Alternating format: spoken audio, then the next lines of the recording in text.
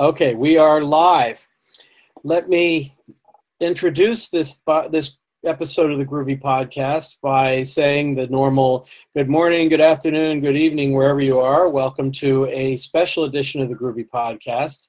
In this particular case, I am talking to Dan Woods, Dan Developer of Twitter fame, about all things reactive, especially concerning Rat Pack and the Grails 3 release and the upcoming Spring Framework release, version 5, which will have reactive services inside it and as well as other capabilities. My name's Ken Cousin. I'm podcasting from Marlborough, Connecticut, and let me introduce Dan. Hey. Go ahead and say hi. Hi, Dan Woods. I'm broadcasting from Buffalo, New York at the moment. Yeah, these days you're really moving around a lot, right? Are you still in the van and you are, I can't help but go to the whole Pulp Fiction wandering the earth situation. Yeah, we're moving around quite a bit. We're on basically a year-long road trip. We're just trying to see as much of the country as we can and take our kids with us to as many national parks as we can get to and cool spots. So we're at Niagara Falls right now. It's been really great. It's awesome. That's amazing. So then you are going everywhere. Where are you headed next? We are headed down to the New York City area. We're actually going to be in your neck of the woods for a little while. We're going to be staying in Connecticut, just north of New Haven. Oh. Yep. And then we're headed down to Florida for the winter. That's a good idea. You'll be a snowbird, right? Yeah, exactly. Well, you have to let me know when you hope to be in the area because there's, I don't know, probably 1 in 5 chance I'll be in the area too. You never know. True. Have to take a look. We'll probably be able to catch up. We're going to be there for a while. Oh, great. Well, that would be wonderful. I want to get started, but I want to start first of all on some actual background because I don't like to just jump right into the technical stuff. There are, as strange as it may seem, probably some people out there who are not familiar with you. Seems very unlikely. So let me at least say that Dan or Dan Developer is, I suppose the best term would be infamous in the groovy world as a person who speaks the truth to power, who is willing to take controversial positions, partly to learn something and partly just to mix things up. But your biggest notable achievement, and now you can list it as an achievement, is that you are the author of the O'Reilly book, Learning Rat Pack. That's right. Which, how's that doing anyway? Yep. How's the book selling? Have you heard anything? I periodically check the figures just to kind of see where things are at. It's selling pretty well. Not quite as well as your book did, based off of the numbers that you told me. But yeah, there's been a notable amount of interest and both really good sales in both print and digital, which I thought was really great. People are actually picking up the print copy too. Well, I figured you'd be able to check. Originally, I was thinking you'd be able to check because of all those zeros that jumped into your bank account, except for the fact that you are also well known for taking some of the proceeds and making sure they go to the Great Ladies organization that supports women in computing specifically, or in general, but also specifically in the groovy community. Yeah. So my entire share of the book, basically all my royalties, go directly to Great Ladies, which is a phenomenal organization. They, like you said, they support getting women into technology and other underrepresented groups. They host workshops. They send folks to conferences who maybe otherwise wouldn't be able to afford it, and they're really fantastic. So I wanted to make sure that having the first book on Rat Pack, and with the amount of interest that we've had in Rat Pack, that was a platform that I'd be able to use for helping out the community and doing a little bit of good. Now, speaking of Rat Pack, you're a core committer on that project. Is that correct? That's correct. Yep. The project's currently being led by, is it Luke Daly? Yep. Who is very well known in the Groovy community. He's also a major player in the Gradle ecosystem. Yep. I believe he works specifically for, again, I always want to say Gradleware, but it's Gradle Incorporated, right? Yeah. Yep. But there are many other people who are also involved on the Rat Pack project. I know Danny Young is one of them. You want to mention a couple others? Yeah, Russ Hart, Marcin Erdman, whose name I just ruin every time. I'm sorry, Marcin. That's not how you say his name, but I don't really know how to say it, so we're going to go with that. Yeah, who else do we have? David Carr, John Engelman. Man, I'm letting off a lot of people, and I'm sorry about that. But we at any given time we have 11 active core committers. Well, if you forget somebody, we're going to be talking for a little while. Feel free to throw in another name as you go along. Sure. That's fine. By the way, I should mention just in passing that Danny and a few of the others, John Engelman, Craig Burke, a few others, have a new podcast themselves, the Fun Time Exception podcast. Right. And you were on the second version of that, right? Yeah. That podcast is a piece of work. I think when I talk to Baruch about an actual news type Groovy podcast, I'll be sure to put a link to that in the show notes, even though it's not directly related to Groovy. It's certainly indirectly related. Yeah. But I figured I'd at least mention it. I did get a chance to listen to the first couple of episodes, and it's, shall we say, highly entertaining. That's kind of the whole idea. And also the idea is, that we'll be able to touch on a broad range of subjects and technologies, and try to tap all of our individual ecosystems and respective areas to try to get more folks who have of different subjects on. So I think there'll be some pretty good ones going forward, and like you said, it's a lot of fun. I mean, the episode that I was on, which was maybe the last one. Yeah. They might have done another one since then, but we just talked and hung out for like 2 hours. And Michael was able to actually get it down to like under an hour of actual content. But it's just a fun time, Michael, what's his last name again? I keep forgetting. Kasich. Say it again, please. Michael Kasich. He's at Womp Womp on Twitter. Ah, okay. Yeah. Got it. I think he may be the only person who's appeared on it who I don't actually know personally, so I want to make sure I get that correct. Sure. Let's get back to Rat Pack, by the way. When did you become involved in that project? I became involved in Rat Pack in, it must have been late 2012, early 2013, somewhere around there. I think that's about right. Yeah, it's been a number of years. But I had run into, I had heard Luke give a presentation at GreatConf about it. I sat in for that, and Rat Pack's had a really interesting history. It's kind of evolved. It's gone through a number of maintainers. The focus has changed. Originally, it was kind of set up to be like a Sinatra clone for the JVM, and it was specific to Groovy and all that kind of stuff. And so there were a number of conference presentations about it from those really early days. And I had looked at it back then, and I said, well, that's a really neat idea. It's kind of cool. But it was kind of a toy project for a while. And then Luke got involved and, kind of saw the opportunity to tackle a much bigger space, which was having a really high throughput, really high performance, very memory efficient, CPU efficient web framework that would build on reactive programming principles and, really be able to take a lot of traffic from one instance. And then also put a really good programming model around it. So it had been probably a year or so since I had seen it. And then I saw Luke give a presentation at GreatConf about what it was and what he was going for.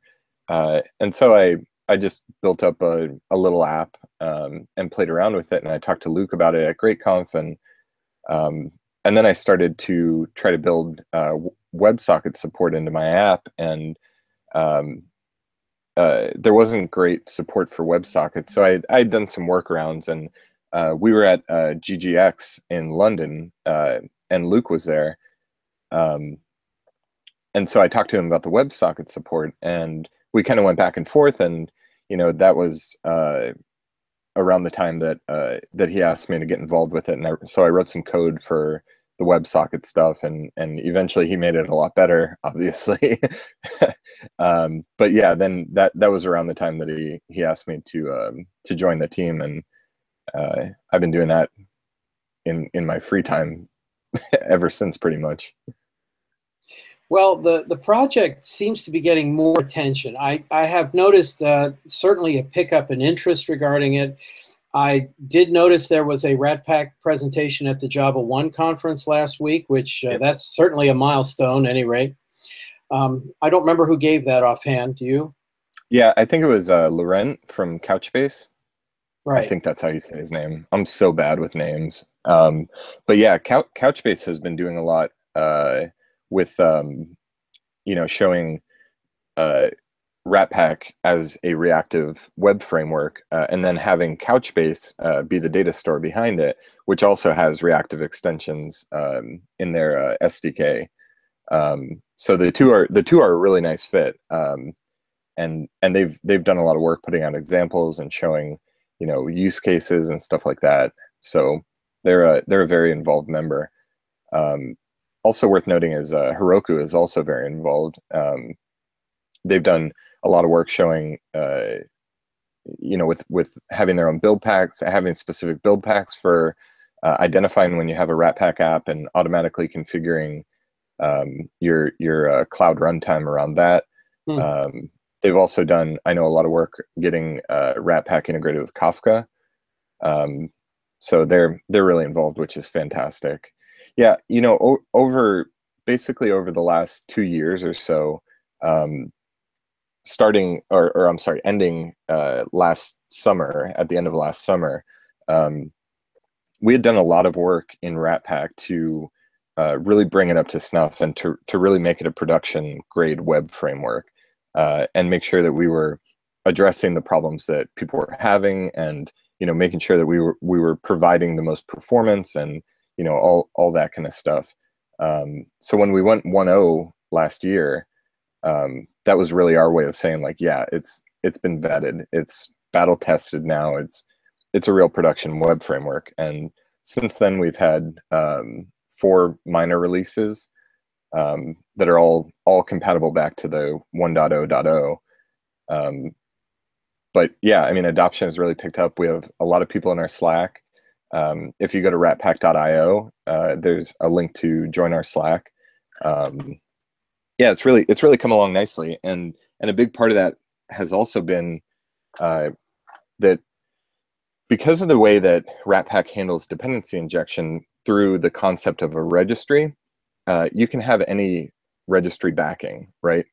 And that means that you can use Juice, you can use Spring, you can use your custom in-house DI framework, whatever you want, and just access everything through the API of the registry. And then we do other things in Groovy applications that allow you to do like dependency injection using variable arguments to closures, for example.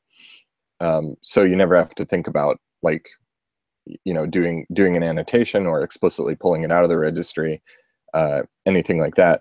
So one of the big things that we did with the help of some folks from Pivotal was get Spring support into Rat Pack. So Spring Boot developers who like Spring and are comfortable in that space and want to leverage the full Spring ecosystem can bring over their the stuff that they already know how to do and really quickly get it integrated into a Rat Pack app.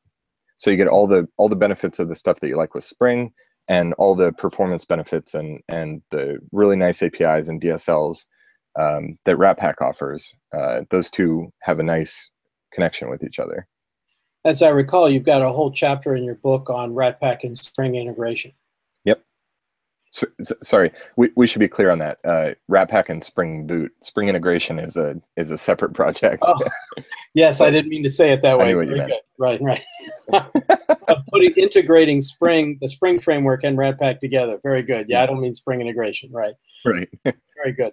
And of course, Spring Boot is mostly a way just to bootstrap your project. It's not. I mean, you're still using the core of Spring under the hood.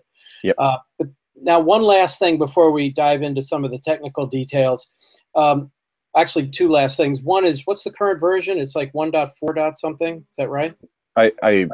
Man, I'd have to look. 1.4.2, I believe. If that's easy enough.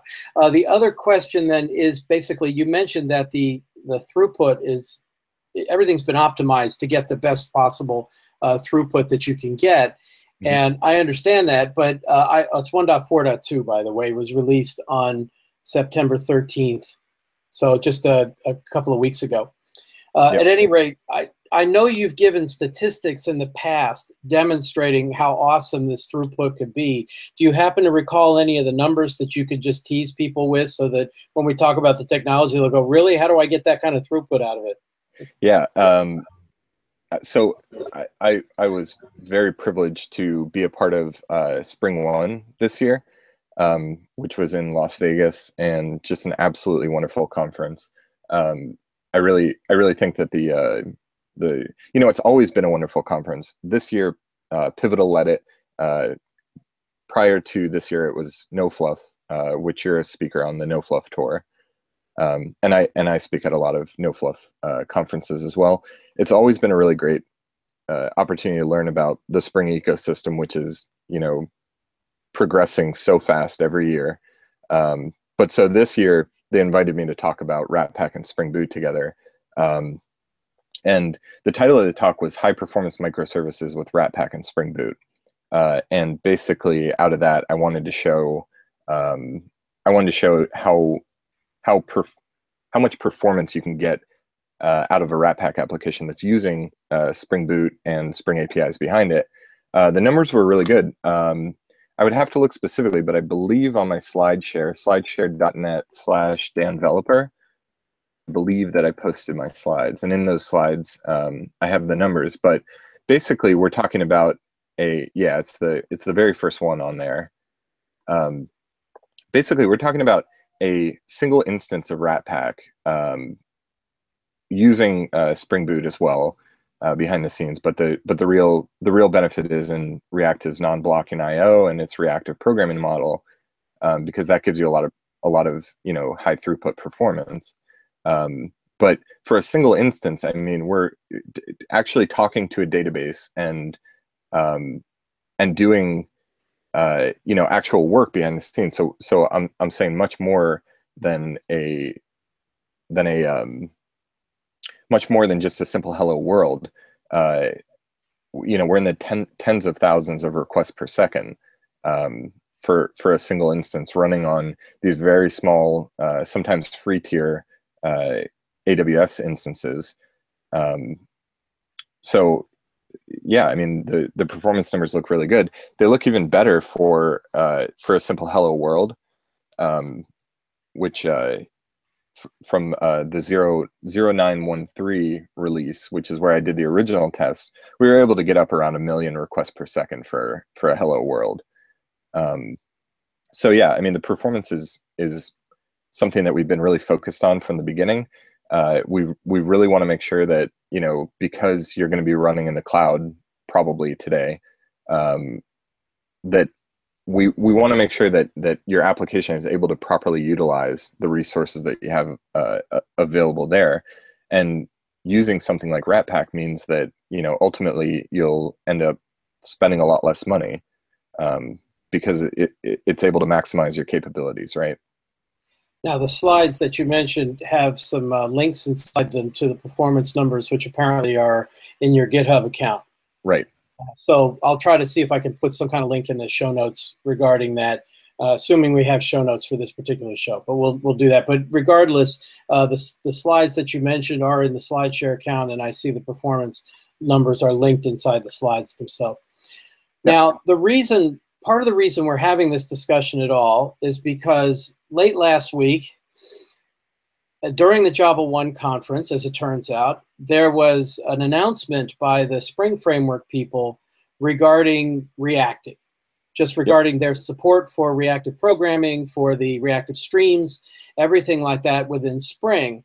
And as sometimes occurs, this spawned a Twitter storm, I suppose would be the right term for it, that you are heavily involved in, saying, why are they basically reinventing the flat tire, right? When you reinvent the wheel and you get it wrong. Why not just use Ratpack? We've already worked everything out here. Why don't we just use that? And by the way, Grails has support as well. And what's interesting, of course, is that some of the core Spring players got involved in that discussion and were very forthcoming and very helpful. And you immediately said, wow, that's great. I didn't know this, this, and this. And the discussion went back and forth and looked to be very, very useful. Yeah. Now, I have still got reactive and reactive streams and reactive programming in general on my list of things to learn, to dig into. I only know the terminology, some of the very basics. I was hoping that for those people who have heard about reactive but don't know much about it, if we could talk about how these things work and what they look like inside of Ratpack and Grails and potentially Spring 5 MVC, when they're going to have their reactive programming there.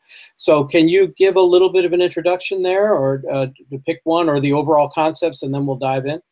Yeah. So this actually is a pretty in-depth conversation. So much so that an entire chapter of my book is dedicated to talking about this. Right. But the basic idea is that with reactive programming, you're given constructs for defining the way that data will flow, and how your application is going to be able to access data at any particular time. And specifically what these constructs help you with is working with asynchronous APIs. So in a traditional non-blocking web application, and basically anybody who's written JavaScript will understand the idea of an asynchronous API and what a traditional one looks like. So traditionally you make some call, and then you also have to give the method that you're calling a callback function that'll be invoked when that data becomes available, right? Right. Because it's an asynchronous API. It's non-blocking under the hood. We have to wait for that data, for something to signal us through an event that data is available, and then the data goes off to your callback function. Now, the big problem is with data control flow in an asynchronous scenario. So you provide that callback, but if you need that data in the context of multiple asynchronous calls, or potentially dealing with a list of data in a way that would be asynchronous, where you would probably make many calls or anything like that, then we get into this scenario that results in callback hell, right? Where you're nesting callbacks, asynchronous calls within callbacks and further down. And it becomes really unwieldy, very hard to debug, very hard to manage, and just overall really difficult. So the whole idea with reactive programming is that you're given these functional constructs where you can say, I'm going to make a call to some asynchronous API to get some data, and then I'm going to stream that data through basically through a pipeline that we're going to be able to do additional processing on. And that processing could be manipulating the data, interpreting the data, etc., or potentially making other asynchronous calls. And then that data will eventually be processed through the pipeline and then be available at the end of the pipeline for you to do additional processing with. So is that kind of like having an event bus on some of these things, or is it more involved than that? It's more involved in the sense that you're working with the data specifically, and then all of the eventing and all the asynchronous aspects happen behind the scenes. But reactive programming is a really nice abstraction for for synchronous programming, for asynchronous programming, etc. So you can basically, using these reactive programming techniques, you can have a synchronous call in the background that will inform your reactive processing pipeline when data becomes available. Likewise, so that can be a blocking call. That can be something like what you do today in servlets, right? But then when you're ready, you can change out whatever that implementation was to be asynchronous, to be non-blocking, and you don't have to change any of your user code that was doing any of the processing of that data. Furthermore, reactive programming lets you work with collections of data and sets of data in the way of a stream. So you can have multiple model objects, for example, and you will stream those through the pipeline and operate against them on an individual basis. So you don't have to worry about looping through a list or anything like that. You can just send it into your reactive stream. It'll do all the processing, and then it'll come out. And this is very similar to folks who have some exposure to pub/sub type operations. This is very similar to that, because in that scenario, your user code will construct this pipeline, and then when you subscribe to it, it makes a request up the pipeline, asking all of these producers to produce some data for your subscription to be able to process, and that's kind of what it's all about. Now, the benefit to this is that basically in a framework like Ratpack, there's an event loop, and the event loop is what is responsible for so it's Netty under the covers. Netty has an event loop and an event loop group, and this is what's responsible for handling the eventing of non-blocking networking activity to its asynchronous APIs. Now, Ratpack on top of that event loop gets that data, and then it throws it into a reactive processing pipeline, throws it down your handler chain, and then inside of that, you can work with that data in a reactive way, where when you're done doing any of your asynchronous work, then that pipeline completes, and you can respond to the request, and that also goes back into the event loop as an event, and then it goes back out. And this allows us to handle a lot of asynchronous events in a very fast way. So when you talk about reactive programming, there's concepts, and then there are various APIs that implement them. The one that I think most people have heard of these days is RxJava, for example. Now, does Ratpack use RxJava natively? Do you use your own implementation of the concepts? I assume you can use either. Yeah, Ratpack has support for 3 different reactive programming types. The first one is Ratpack has its own implementation, and this is the Promise API that it has available, and this has support for some of the more common reactive constructs and functional programming constructs as well, like mapping data, flat mapping, other promises, et cetera, et cetera. So it has support for that. We also have support for RxJava, and we have a native translation layer from our promise type over to RxJava's observable types. And then the third one that we support is an implementation of the Reactive Streams API. So Reactive Streams is basically a standardization around all of these reactive concepts, right? So all the fixtures for being able to set up a stream of data, being able to work with data and asynchronous APIs in a reactive way. So we implement the Reactive Streams API in Ratpack. So then you're working with data in the construct of a publisher, a subscriber, a transformer, et cetera, et cetera. Now that's the one, if I recall correctly, that's the one that the Spring people are talking about incorporating into Spring 5. It was just an implementation of Reactive Streams? Yeah, and that comes to them by way of Project Reactor.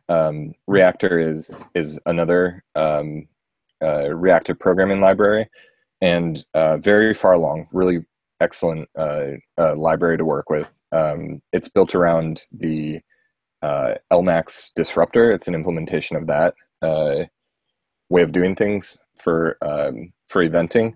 But Reactor has a native translation layer between its reactive programming constructs, which are Flux and Mono, to the reactive streams publisher and subscriber.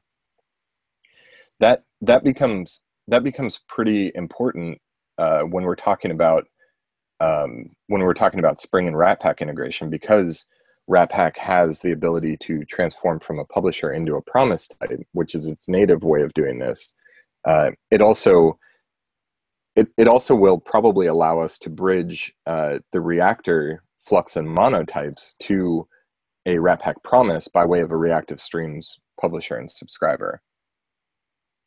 So there'll be bridges from all these different APIs to each other, right?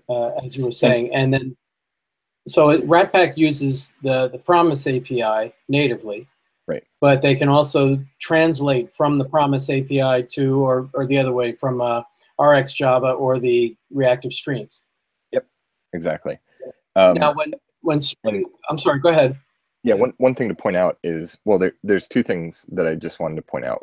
One of them is that'll be totally relevant to this podcast is that as part of our Groovy support in Ratpack, we publish Groovy extensions for the promise type for RxJava observables for reactive streams publishers. So if you have a promise, basically what this allows us to do is if you have a promise and you also have RxJava, that support in your project, you can just do promise.observe, and it'll translate that into an RxJava observable. And likewise on the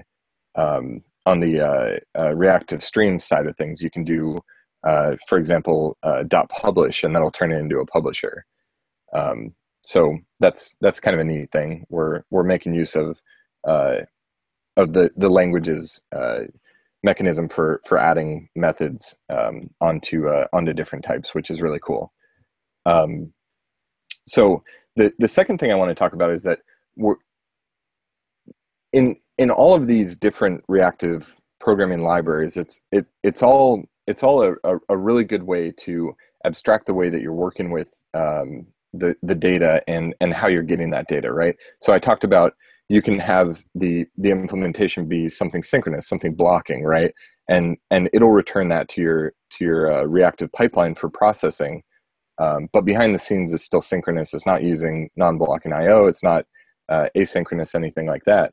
But then when you want to, you can very easily trade that out for an asynchronous processing flow. That works very well, and that's really great.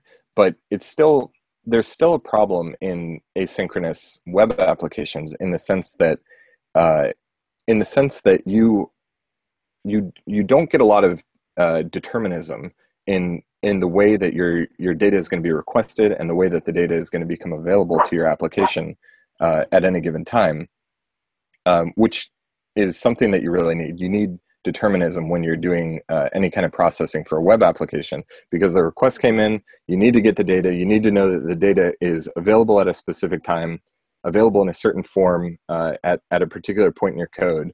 And then when all of that translation and mutation is done, then you want to be able to send that back to the client, right? So web applications really kind of fit very well into this request response synchronous flow, right? Right. When things are asynchronous, it introduces a lot of not just complexity but non-determinism. There's a temporal disconnect in asynchronous programming between the time that you've made the call to the time that the data from that call will be available. So Ratpack's reactive construct of a promise is much more than just a way to abstract over the fact that something asynchronous has happened. What it also does is it basically any of the asynchronous calls that you're going to use when they're made in the context of a promise.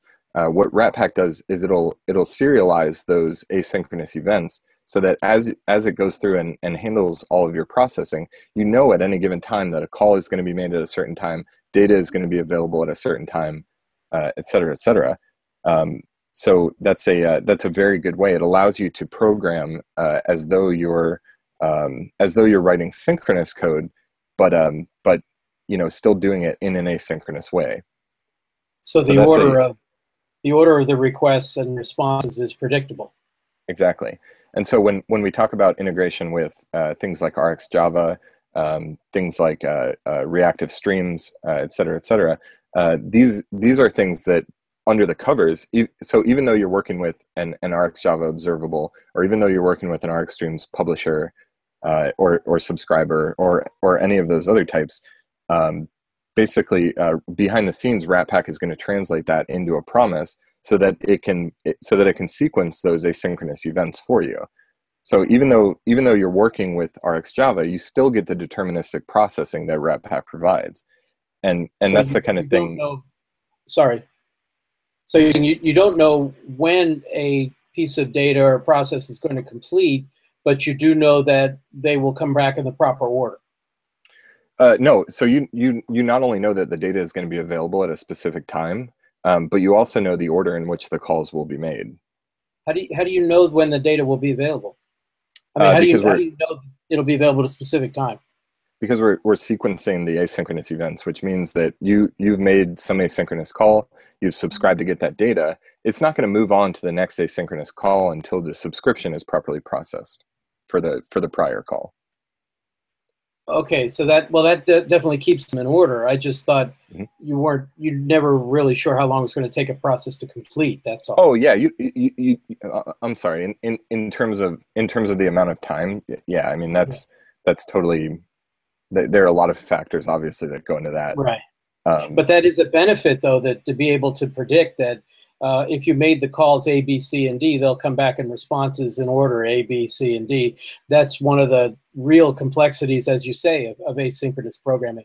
Right. Now, when you were talking about Spring, your initial impression was that Spring did not have that sort of support, and yet the responses you got seemed to change your mind about it. What did you learn about the Spring implementation that you didn't know earlier? A bunch of things, and I will say I was a little quick to the tweet button when I was going through and looking at this stuff. I should have dug a little bit deeper. I did publish I did publish a blog post later to kind of clear up my thread on Twitter a little bit better. So initially when I started looking at it, it looked like the web side of things. So taking a step back, we already talked a little bit about Reactor. So Reactor is the mechanism under the covers that is powering all of the reactive concepts in Spring 5. Reactor is phenomenal. It's a really great library. It's very high performance. It's really far along. It's been developed for a number of years by an incredibly talented group of developers who know way more about this shit than I'll ever know. But that's the underpinning to Spring 5's reactive support. So initially, when I was looking at the code, what looked to it looked to me like what they were doing was just putting servlets on top of this stuff, and then adapting reactive programming concepts around that typical thread per request, thread per connection, servlet API model. That way of doing things, and that's in my opinion, that's pointless. It's pointless because you're not getting any of the benefits of non-blocking. You're not getting any of the efficiencies of an event loop under the hood, even though Reactor will still have that idea behind the scenes. You're still limited by servlet API.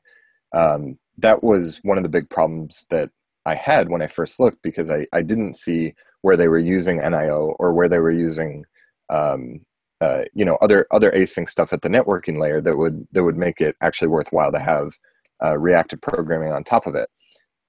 Rawson, who's a core developer on Spring, he was really quick to point out that they're not just using servlets, but it was really decoupled. So I'm not super familiar with the Spring Framework code base, and that was kind of a part of my confusion was in looking at the Spring Web reactive stuff, I didn't see anything about using NIO or using other async servlet container or anything like that under the covers. All I saw was the adapter to servlets, and I jumped to the conclusion that that was what they were doing. They have the capability to do that, but by default they use Netty, which is really great, because that will give them all the high performance networking. And then they put basically what they're allowing you to do is continue to build controllers in the way that you normally would, Spring controllers, and then you would just respond with a flux type or a monotype, depending on whether you have a collection of data that you're responding with or an individual piece of data. And then that will go through the whole process of sending that back as a response to the caller. But that's really cool because folks who are already familiar with the Spring programming model and building Spring controllers and all that kind of stuff, they don't have to change the way that they're doing things necessarily, right? They need to become familiar with these reactive types, but they don't need to do much more than that. So that's benefit number one, is the programming model doesn't change for folks who are already into it. Benefit number two is that they are targeting a real wide range of underlying runtime. And by that I mean basically they're saying we're going to support Tomcat, we're going to support basically we're going to support anything that will do any kind of servlet API. If you're using servlet API 3.1 plus, we'll use the async features right out of the box. If you don't want to use servlets at all, you don't have to, and none of your stuff needs to change, and we're going to throw Netty under the covers. And meanwhile, none of your stuff necessarily has to change, right? If you're just building an application that has controllers and services and the views that you like, stuff like that, none of that stuff needs to change. You can swap out the underpinnings at any time. So why does that matter? That matters if you work in an an organization or an environment where you don't necessarily have control over what is going to underpin your application, but you still want to move forward with building these reactive concepts with the idea that, like, yeah, when that possibility opens, that you're going to switch over to use NIO, you're going to switch over to use Netty, and you're automatically going to benefit from all the performance characteristics that you get out of that without having to switch any of your actual code over. So that's a really neat thing. That's amazing if it works out that way. I was under the impression that you couldn't just take a Spring MVC app and suddenly make it reactive. It is going to take a little bit more thought than that. But if as you say, you can plan for the future for that sort of thing, then you get all the benefits as soon as they switch to Netty or some other cloud-based architecture as well. Right. Now, how about Grails? Now, Grails has done an enormous amount of work in order to make it easy to build RESTful web services. Right. And this is very popular these days. I know that Graham Roche gave a presentation where he talked about not just the RESTful web services, but also the async capabilities inside of Grails. I don't know how often that's being used. Is that related to any of the stuff you're talking about, or have they added something in addition for reactive streams? Yeah, so I guess what I'll say is, like, the big problem that I have with all of these things that are going on is that they're all traveling in orthogonal directions, right? They're all kind of going down their own paths without ever converging on one another. So in Rat-Pack, like I said, we have support for Spring Boot, right? But we haven't been involved, and probably at some fault to me and others involved in the project, we haven't been involved in the Spring 5 reactive stuff at all. Which would be a really nice integration in Rat-Pack to further make both Spring and Rat-Pack better in the long run. As far as I know, Grails, which has Spring under the covers, right. They also don't have any involvement necessarily with the stuff going on in Spring 5. So they're building out their own structure for reactive async programming, and these are things that are we're all kind of in the same corner of the ecosystem, and to be doing the same work many different ways, it seems it seems a little silly in my opinion, especially because something like the work that they're doing in Spring 5 would be something that would be an immediate benefit to a lot of different projects that that sit on top of it. And my hope is that as this stuff evolves and as Spring 5 continues to set out release candidates and continue to get to a point where it's ready for a final release, that maybe we'll all converge on a common path with one another and make sure that we and by that I don't necessarily mean that we need to stop programming and wait for the Spring 5 guys to be done, but be cognizant of the fact that these things are being done and make sure that we have an adaptation layer, so that, for example, Rat-Pack can cleanly integrate with Spring 5. Spring Boot that gets built on Spring 5 can cleanly integrate with Rat-Pack. Grails can make sure that their async support cleanly gets into Reactor, and vice versa, all that kind of stuff, right? That's the direction that I want things to go. I want us to all be on the same page, and for a lot of the conversation on reactive programming, it really was on the and had been on the same page for a real long time, because basically there was only RxJava, right? And right. And RxJava was kind of leading in the field, and if you were building anything reactive in Java, there was a really high chance, and there still is today, that you're going to be using RxJava, right?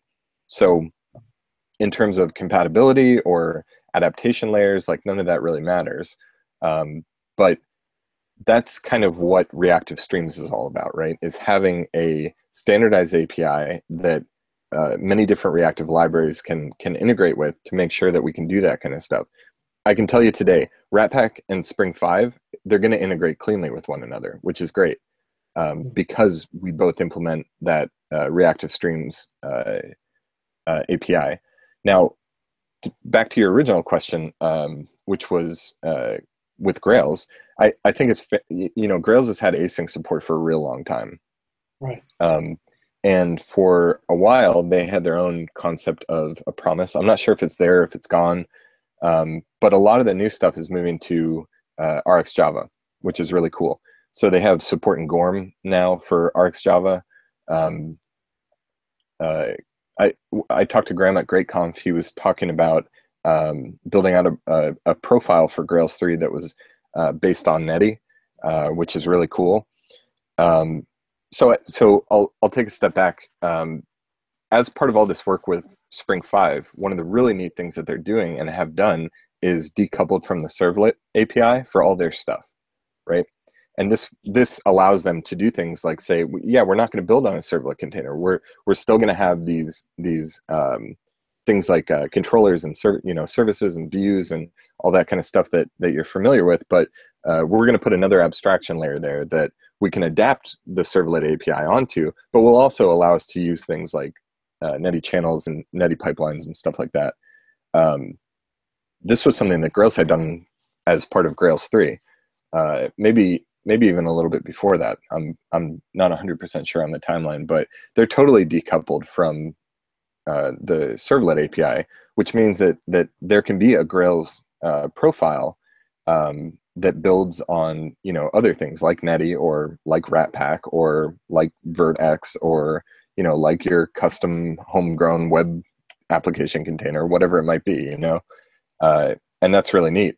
But so that means that the path is really easy for Grails to get to being able to use RxJava in your controllers as part of Gorm, in your services, wherever you want to throughout your app. So it's really nice to see that evolution taking place, and eventually, it's my belief that they'll also have non-blocking networking possibilities as a result of this, and you'll have screaming fast Grails apps.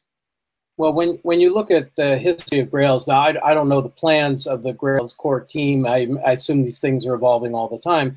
But if you look at Grails in the past, they have traditionally built their own mechanisms when Spring wasn't ready yet. When they didn't already have something available, they would build whatever they needed, or even not Spring. I mean, the whole use of Gantt, before Gradle was ready for prime time, if you will, as just an example. And since, as you remind everybody, Grails is built on top of Spring Boot and therefore on top of the Spring core itself. I wouldn't be at all surprised if they're very aware of all these developments in Spring, and whenever they plan to version Grails to use Spring 5, they'll probably be planning to take advantage of whatever Spring 5 incorporates. I imagine you're right. I mean, it's probably a question right now of people going down parallel paths, mostly so they can learn what the right costs and benefits are, and to learn how to use these various APIs, and then they'll all decide, okay, let's build something we can integrate together, and what turns out to be very successful. Yeah, I wouldn't be surprised by that. Now, of course, the biggest thing to come out of Grails is that this week they went 3.2 became final, and in fact, I think that was Wednesday. I mean, just like the day before yesterday or something. And one of the biggest features of the 3.2 release was the so-called RX GORM, the ability to do reactive with GORM. Now, that's only with, NoSQL databases. You can't do that with a relational database, apparently. They don't have the extensions. Although you did mention Couchbase earlier. Is there anything you can say about that? I honestly, I don't know too much about Couchbase. I've never used it, but I do know that they are, they have reactive programming extensions in their SDK. So it comes down to the various databases have to provide a reactive provide reactive support themselves, and then the RX Java can integrate with it, or is it something at a higher layer than that? I don't know. I mean, they wouldn't necessarily have to, but it does get tricky when you're trying to work with synchronous APIs, like, for example, JDBC, and say that you want to be doing that, but saying that the rest of the infrastructure is going to be async, but then we still have this blocking call. Right. So, like in Ratpack, we've put a lot of thought into that, and we provide a blocking type of promise that will schedule any of the synchronous work that you need to do off onto an IO thread pool, and then safely and cleanly return it to your main event loop for further processing. But there's a lot of complexity in doing that, so sometimes it's just better to wait for any of the vendors to provide, a library that that is non-blocking, that is using, so Couchbase, for example, their library provides, I believe, NIO support via Netty, but then also their APIs are able to be translated to RxJava observable types. I think the example that I saw Graham do at GrayConf in Copenhagen was using Mongo, so that there was already Rx Java-based support for that, and he was able to incorporate it without any trouble. And it may, who knows, further the use of NoSQL databases, if that's helpful, or we'll see. I noticed that in Java 8, as people transition to that, and by the way, that's another thing that's helping Ratpack, because Ratpack was one of the first APIs, first major projects I knew about that mandated Java 8 as a minimum JDK for a whole bunch of good reasons, but it was required, and the adoption of Java 8 seems to be really picking up steam at this point, so that's no longer keeping people out, if you will. But at any rate, one of the things that I've noticed as people adopt Java 8 is that they're surprised that there's no database support anywhere in the Java 8 API. In other words, JDBC is the same JDBC we've had forever. Even JPA doesn't really buy you anything with the new Java 8 constructs until you already have your collection of objects, and then can use the whole Stream API at that point. I know there's libraries for this, but I imagine this is something that's going to be an active area of research in the future as well. Yeah, I think with Java 1 was, like you said, just a couple weeks ago. And they were talking about it as part of Java 9 having a non-blocking Right. JDBC support, which will But be huge.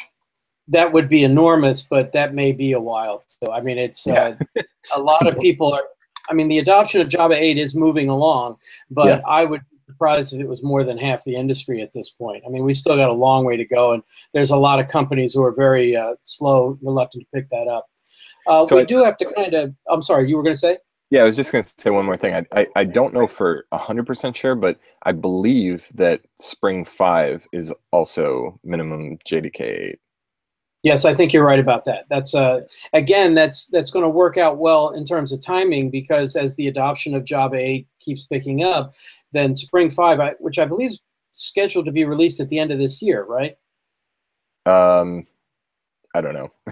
Yeah, I'm pretty sure either at the end of this year or beginning of next year, but it's on that schedule, I believe. That will again push more and more companies in the industry to upgrade to Java 8 anyway, and take advantage of the new programming model and the streams and the concurrent collections and all those different things that are a part of it. Yeah, one thing I'll say about that. One thing I'll say about that is the milestones for Spring 5 are out today. So don't wait for it to be final. Start playing with it today. Get your feedback in. Make sure that your stuff works, because they publish the milestones for a reason, to let you get exposure and get your input in, and make sure that the final release is going to work for you. So if you're a Spring user and you're hoping to move to Spring 5, start playing with it today. Well, we do have to kind of bring this pretty much to a close. I'm looking forward to all these changes. This is one of those trends in the industry that really seems to be, leading to rapid adoption, and a lot of people are really digging into it. And it's really great that a tool like Ratpack is ahead of the curve on this, and may even provide a nice mechanism for people to learn all this stuff. Not to mention the fact that with the additional Groovy support, it'll encourage more people to pick up Groovy as they go along. But I guess by way of finishing things up, you do have one opportunity here to give Craig Burke or even Kyle Boone a hard time about something. Is there anything you want to say to them or about them or whatever that occurs to you at this point? Oh, man. I should have pre-planned for this. No, I don't. Well, I mean, honestly, Craig was the creator of the entire Unfollow Danveloper movement, right? I know. Yeah, and Kyle Boone takes every opportunity possible to remind everybody of that and to try to push that along. I'm afraid that I have been in the unenviable position of well, not necessarily fighting back against it, but I keep bringing you on podcasts and mentioning your stuff, and therefore encouraging people to follow you. And I'm not sure that's a long-term good thing. I just thought I'd give you a chance to fight back if you had anything to say about them. Not so. One thing I will say is that I was talking to Craig the other day in private message, and he admitted to me that he actually really likes Dane Cook's comedy. He actually called him an artist. Oh my goodness. Yeah, okay, well, there'll be a reaction to that, no question. Well, by the way, just one last thing. Are you working on anything now that gives you a chance to use some of these things? Are you doing anything interesting these days that you can talk about? What I will say is I have several Ratpack apps in production, or some form of it. I mostly work on DevOps style tooling for basically for enabling things like continuous delivery, continuous deployment, managing cloud footprints, stuff like that. And a lot of stuff in the cloud is really amenable to asynchronous style things. So for building that kind of stuff, Ratpack is a really great fit. Because it's able to tie all that stuff together into a really nice flow and programming model. So, well, that's great. I'm glad to hear you're getting a chance to actually put it into practice and then learn whatever ramifications that may come of that will come up, and then take advantage of it in the future. I imagine you will have more things to say as you gain more experience and as some projects complete. I look forward to hearing about it. I really appreciate your taking the time to talk about these topics with everybody, and definitely you're a friend of the Groovy Podcast. We hope to see you here on a frequent basis. Great. So, thanks a lot, and take care. Thanks, Ken.